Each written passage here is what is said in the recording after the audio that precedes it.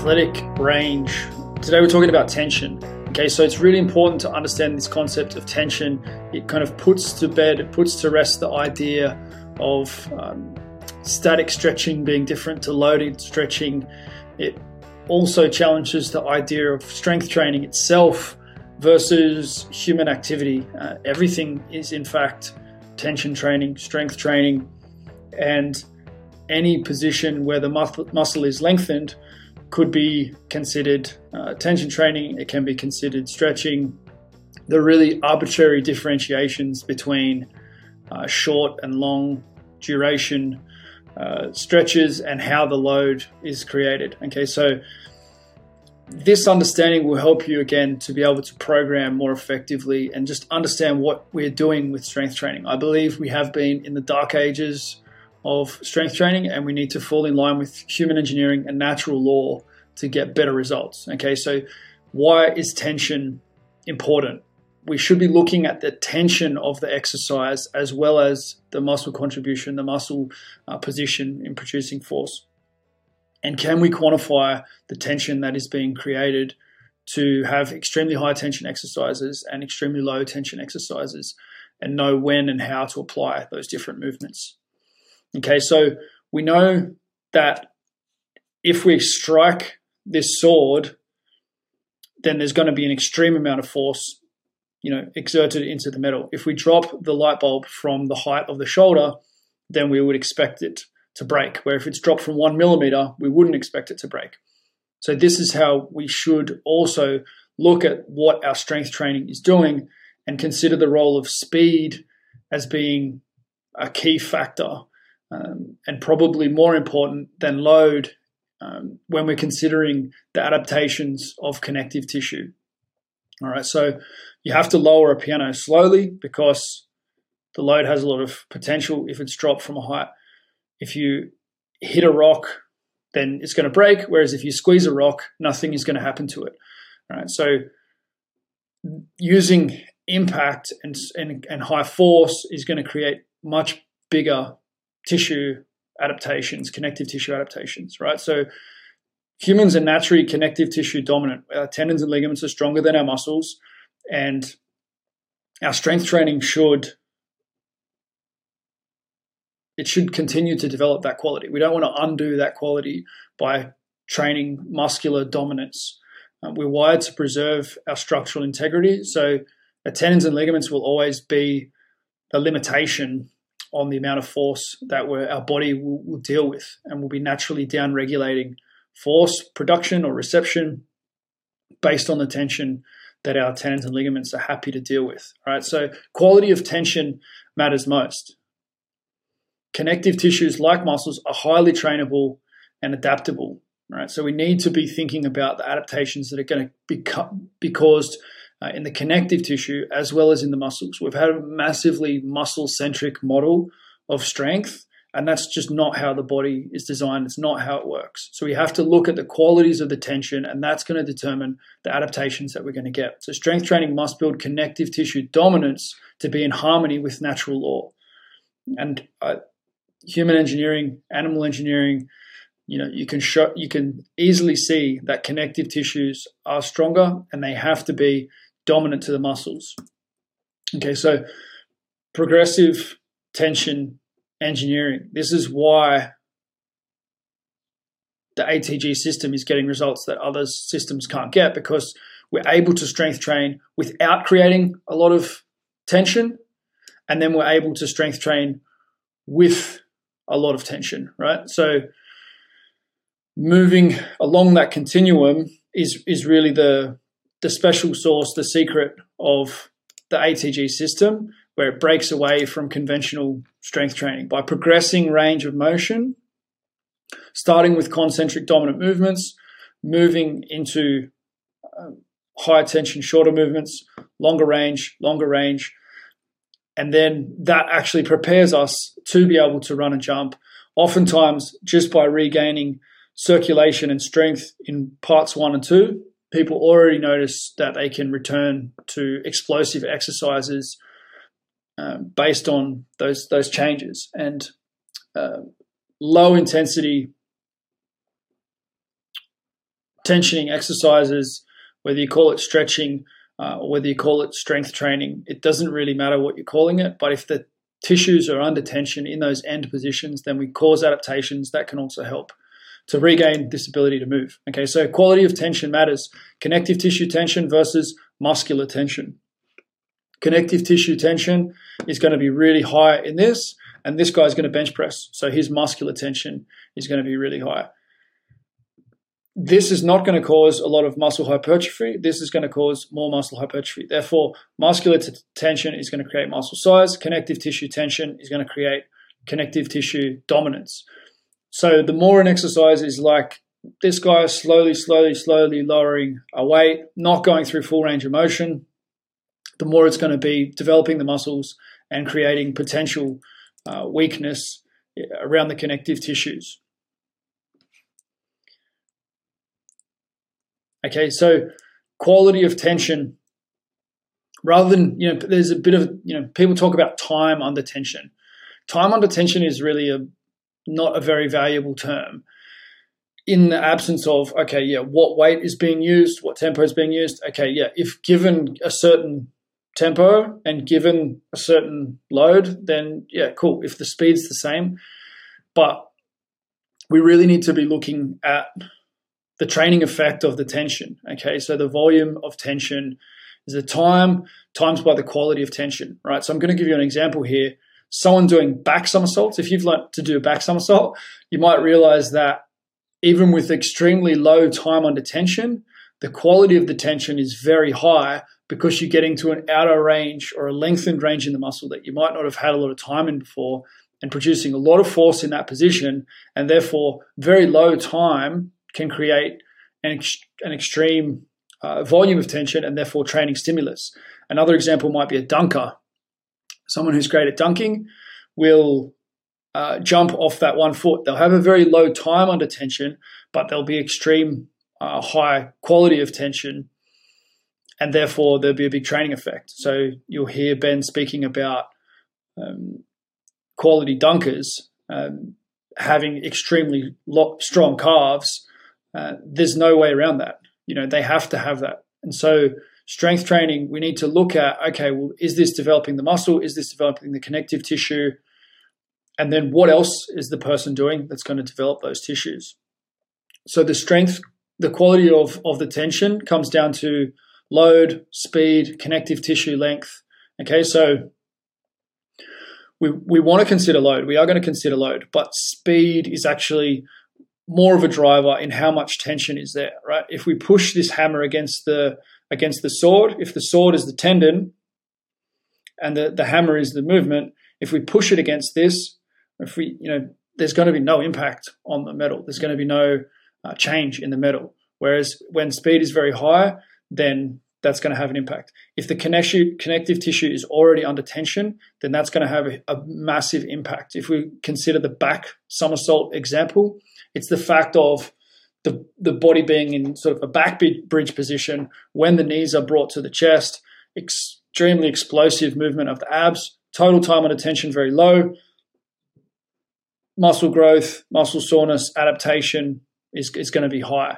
And we may find that the adaptations are more towards connective tissue rather than muscles being laid down, but there'll always be a contribution of both of those. And it's probably those connective tissue adaptations. If the muscle change in response to that soreness is more connective tissue dominant, then that I think will turn out to be what we really want. And that might be the discussion around fascicle length and those sorts of things. Okay, so quality tension, speed is the big one, right? The speed that we're receiving force with is going to be the biggest impact on the quality of the tension.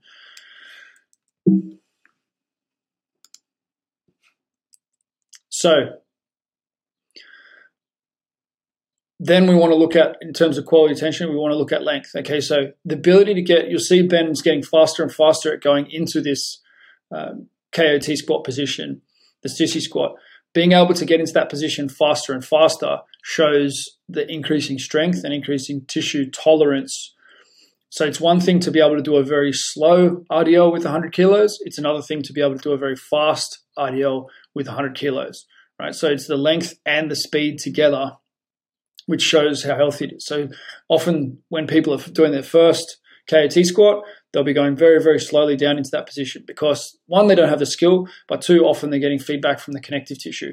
If you've tried the Smith curls, I've done the Smith curls, lying bicep curls, there's different variations, the snatch curl, you'll find that generally people will initially go very, very slowly with those movements, and because there's so much tension in the system, they're getting some pain feedback. It's not really pain, it's just tension because it's bilateral, it's not localized, there's no swelling or soreness that comes from it after, unless it's done for really high reps.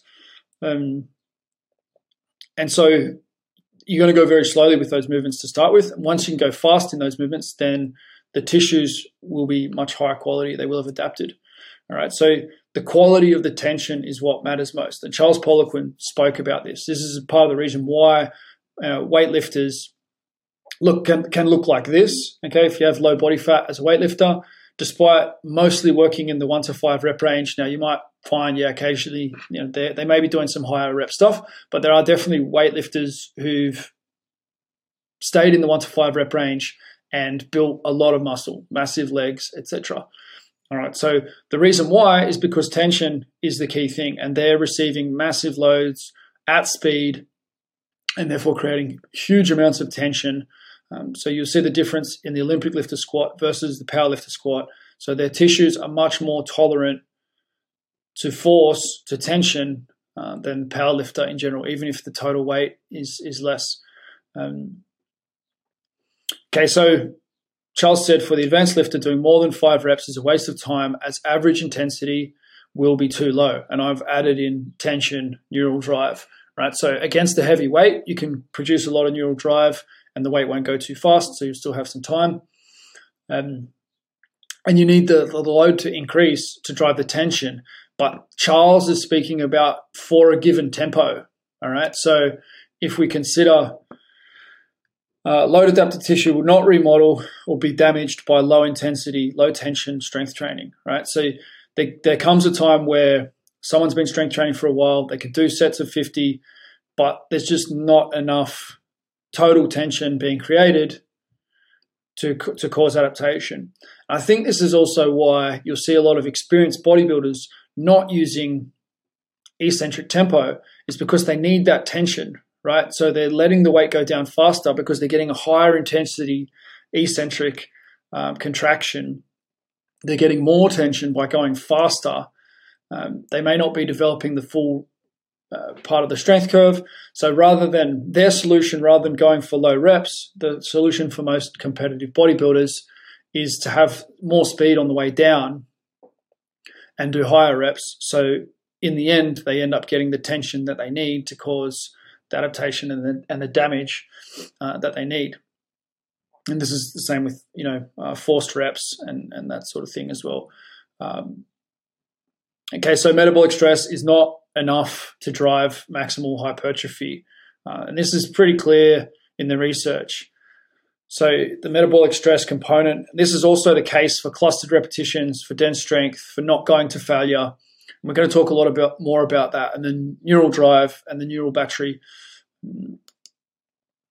Now, there is an exception here, okay? So if we're going to say, okay, what's going on here with 5 reps? Why do people end up looking like this? Does he train in the 1 to 5 rep range? Well, no, right? Is there a lot of metabolic stress there? Yes. But is there also a lot of speed? Is there a lot of tension in these exercises? I think that you'll find that is one of the reasons why there's a lot of injuries in CrossFit.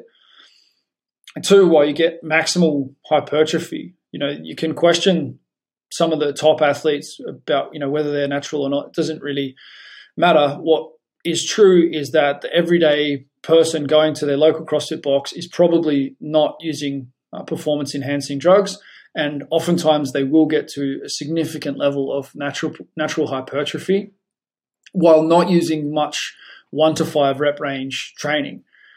They may use a little bit of it, but you'll find the majority of CrossFitters do the majority of their training not in the 1 to 5 rep range, and you do find maximal hypertrophy. I think that is because we're getting this, especially the speed component. Okay, so there's super high tension exercises despite not having the load intensity. So you can see this is like a different way of looking at strength training, where we used to look at, is it over 90%? Is that going to cause the strength adaptations? Well, what about using a 60% load and considering the connective tissue adaptation, the pull on the muscle, the damage that's being done, like in a back somersault, like in your kipping pull-ups, etc. Extremely high tension. There's low total time on attention, but they're extremely high tension and then doing lots of repetitions. All right, so you'll see this with soccer players, calf development. They tend to have good calf development relative to the amount of strength training that players will do. They'll have big calves because the calves are not necessarily doing a lot of long, slow contractions, but they have the high force contractions. Okay, so arm wrestlers will be on the other end of the spectrum, or for the upper body, mechanics as well, blacksmiths. Okay, so it's the total volume and quality of tension that matters most. Right? So the tension can either be driven internally by how hard the muscles are contracting. Neural drive is developed by focusing on each repetition and by the total volume of repetitions. Right? So we're going to look more at neural drive and how important this is. This is the muscle, and muscle is important, but we need to understand that an athlete must remain connective tissue dominant to be healthy. A human, following human engineering, our natural design is to be connective tissue dominant, for the connective tissues to be stronger than the muscles. And modern strength training has shifted that balance, and that's one of the biggest reasons why strength training isn't creating the positive adaptations and the positive improvement in human ability that it should be if we understood this concept. Okay, so yes, we want to increase internally driven tension, muscle tension. That's what strength training does. Strength training will turn a terrible athlete into a great athlete in terms of the amount of force that they can produce. But it's a double-edged sword where if connective tissue adaptation is not outpacing muscle adaptation, if ligaments and tendons aren't stronger than muscles, then we're going to have injury. Okay, we're going to have positions that we're not strong in, and that we're going to get damage done by that. Okay, so how much signal can you send to a muscle is really the key thing here. Right, so as we get stronger, we get better at sending signal to the muscle, and then the muscle itself is able to do more as it grows. All right, so focus on each repetition and then the total number of repetitions. That's what's going to increase neural drive. Same as learning, right? These are principles of learning. If you're able to really concentrate when you're playing the piano, then you're going to learn faster than if you're just getting a lot of repetitions done. But repetition is also required. Doesn't matter how well you concentrate, it's going to take a certain number of repetitions before you're great at playing the guitar. All right, so externally driven tension is going to be more connective tissue dominant. Okay, so if we let gravity play a bigger role, then the amount of tension is going to be determined by the size of the load, the height and acceleration, and the tissue length. Okay, so these drop catch RDLs that you saw Ben doing last year, if you're a hardcore ATG fan, you'll know what I'm talking about. Depth jumps, parkour, all these sorts of things. Whenever we drop and catch the weight, you'll see now the way guys are going at their Nordic curls, you'll see that there's more of a drop catch action happening. Ben's able to get to the bottom position faster, stop, and come back up. So that creates a lot more tension, which will create more, fresh adaptation, adaptive stimulus. All right, so powerlifting, connective tissue tension for powerlifting. The weight rests on the bones, the muscle, and the fascia, ligaments, cartilage, etc. So the amount of load that the bones and the fascia and the tendons and ligaments and the cartilage can handle also impact the lift together with the muscles. So it's all one system. The type of training that we do will bias towards whether it's more bone tissue, more muscles, or more fascia, ligament, tendon that's going to be laid down. Bone is going to be more of that compressive load. So you can actually train for bone density by supporting super heavy loads in a way that doesn't cause much muscle or fascia, tendon, ligament, cartilage adaptation. But yeah, it's all one system. So the shorter the tissue is, the better. And that's basically what the bench suit shows us. Is it's like putting more fascia and making that fascia really, really tight, right? So it's yet to be seen. You know, we can see Steffi Cohen as the most successful female powerlifter. She's able to do sissy squats. So she is demonstrating connective tissue length and the ability to deal with forces in those positions. And she's still crazy, crazy strong. I'm interested to see whether that can happen with powerlifters, whether we can see, you know, human range in the shoulders, knees, and hips, as well as those massive numbers. I don't think it will happen, but it would be really interesting to see. I think that there is a role to play of this suit. Obviously, we know the suits work, so guys are basically wearing their suits. So yeah, it's an interesting one. At some point, though, there's a pain feedback mechanism that's going to decrease strength and muscle activation and all those sorts of things. So maybe Steffi Cohen has the secret to keeping her connective tissues healthy and staying pain-free to be able to tolerate more volume, which gives her the advantage despite not wearing as much of a squat suit potentially in terms of tension in the system. Interesting questions to ponder. But yeah, as we get towards the end here, human engineering is based on connective tissue dominance, and it's based on the ability to produce speed and power. Why then do we do strength training? We do strength training so that we have more of that winch muscular mechanism so that we're able to create more acceleration. The concentric component of the movement is acceleration. This guy, to do these massive long jumps, he wants strength and force output in his quads. Now he's, you know, bouncing into it, but if he had to go from a standing position, bigger quads are going to help for that. Okay, so the more the strength component there is in a sport, the more we need to have size, and size does have its part to play. Even if you look at Stefan Holm, you know, potentially the highest jumper in history compared to his height, big, you know, he has relatively big calves, especially, and decent sized quads. So all the protein has gone down there, limited protein in the upper body so that he doesn't have to lift as much up to throw it over the bar. But you still find that the tissues, those key force-producing tissues and force-receiving tissues, are hypertrophied by the load.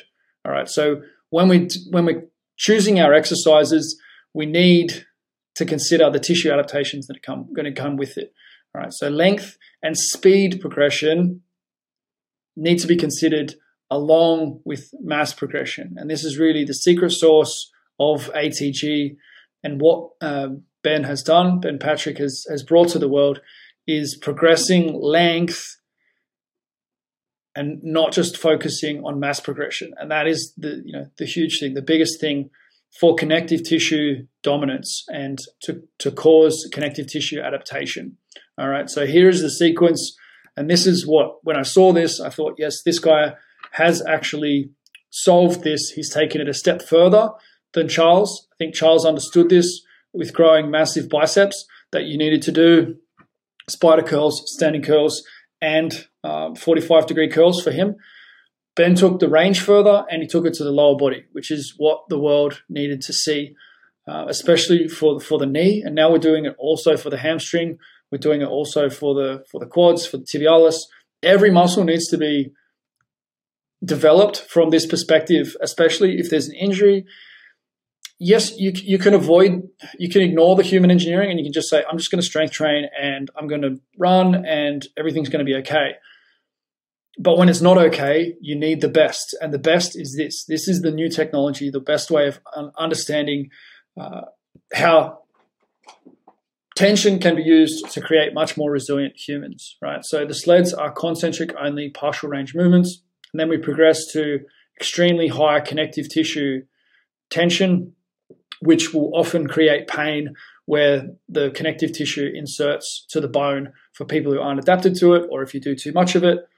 And so obviously, as we're doing more of that and there's no pain anymore, then the tissues are able to go into those positions. The tissues have more ability to deal with force. You'll find that kids are able to handle these forces much better than adults. Okay, so we need this cascade of adaptation that we're getting from 1 to 4. We're seeing that it's increasing the ability for people to land and jump and receive high explosive tension forces. Okay, so able to deal with those strikes, which are the highest impact. So we're going from short to long. Short, concentric only, short with the eccentric, mid, long, and then eventually being able to deal with, at some stage in that equation, you're going to be able to deal with the faster loaded movements. Now, we also want to train that explosive loading, faster stuff as well, once or twice a week. They're super high tension exercises, but really it's all part of the same system. And if you deal with the super high tension positions, like landing, for example, landing in the KOT position is going to be much more aggressive than landing in a quarter squat, right? Because there's already that connective tissue tension.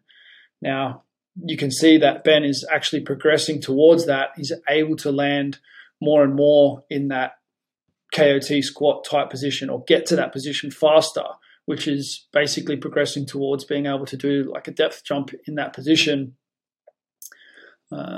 Yes, and you'll see that with like Georgian dancers and those sorts of people as well. Like their ability to be extremely explosive in those lengthened positions shows very well adapted connective tissues. Parkour as well, right? So then if we take this to the hamstrings, we would go from like a lying or a standing hamstring curl. Concentric only hamstring curl is basically well accomplished with the band, because you can just let go and you don't have to slow it down.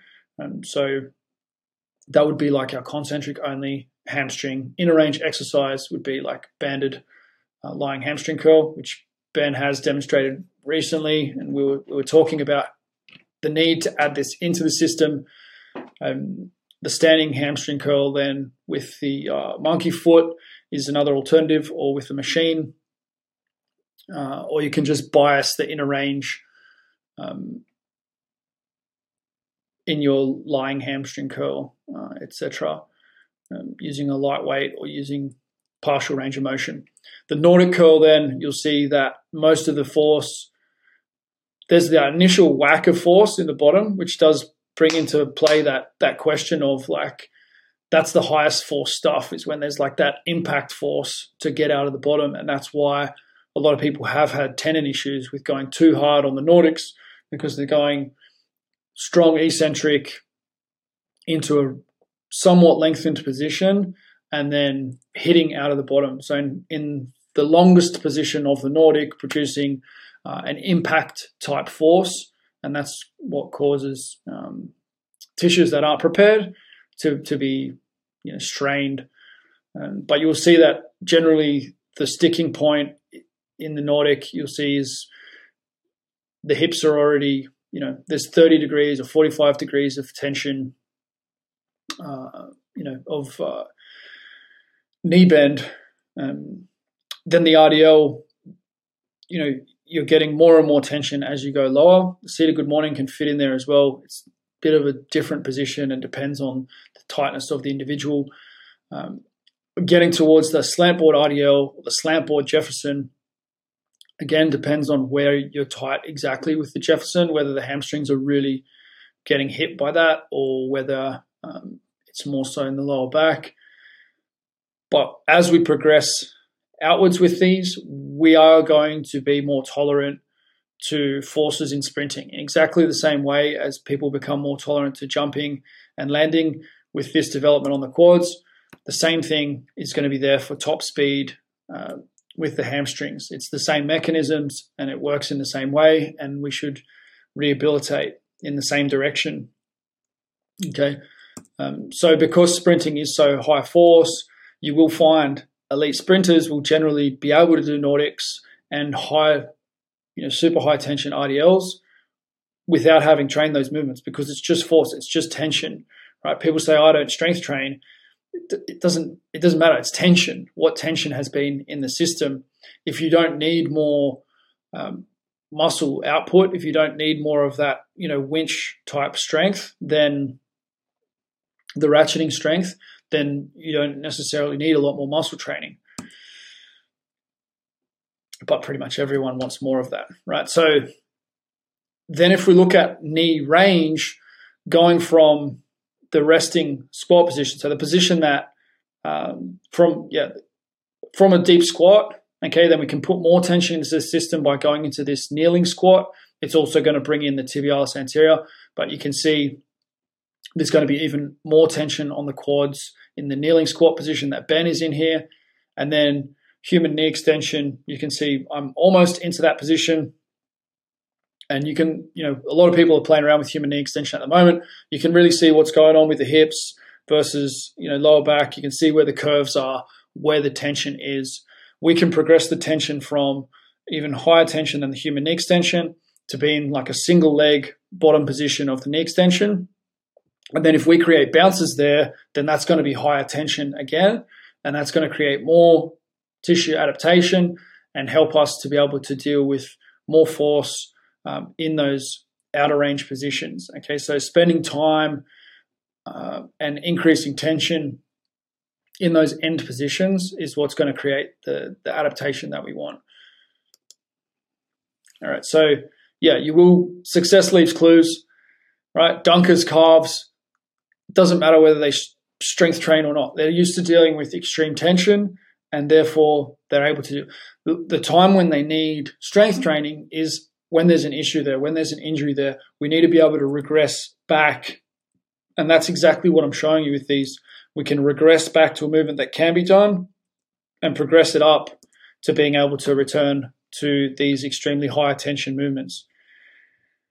Sprinters, hamstrings. This is a video you can see on my Instagram, Trey Williams, doing basically the cheetah reps. He did lots of them. He's run 10-10. He's a short guy, so he's got the short levers. He's also extremely fast. So massive amounts of force, probably the most force-dominant sprinter.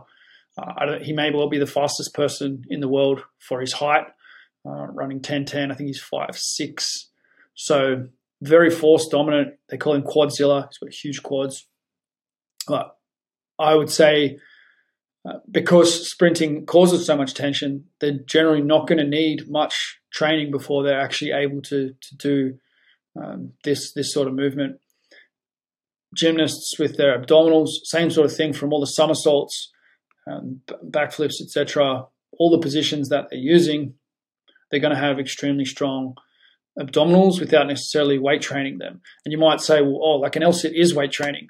Well, is it, or is it just movement the same as the other stuff? It's just movement. So breaking down that differentiation between strength and tension, I think is valuable. If there's tension there, then there's going to be adaptation. We just need to quantify and analyze the tension, and we'll understand what is coming next on the other side of that. Okay, so tension dominant training upgrades the muscles, right? So these positions that you see Ben in here, you will get muscular adaptations from, the heavy slant board Jefferson, from the QL, that's massive range on the QL there. You are going to get muscle upgrades together with the connective tissue upgrades, where in the muscle dominant training, it doesn't necessarily produce much of a connective tissue upgrade. So if we only train the inner range of the QL and of the obliques, then we won't get that same connective tissue upgrade. If we're doing the hamstring curls and we're only training the inner range, then we will get muscle adaptations, but we won't get the accompanying connective tissue adaptations, and therefore we're creating more fragile athletes. And that is basically the formula of modern day strength training. We are creating more fragile athletes because we're not considering the contribution of connective tissue.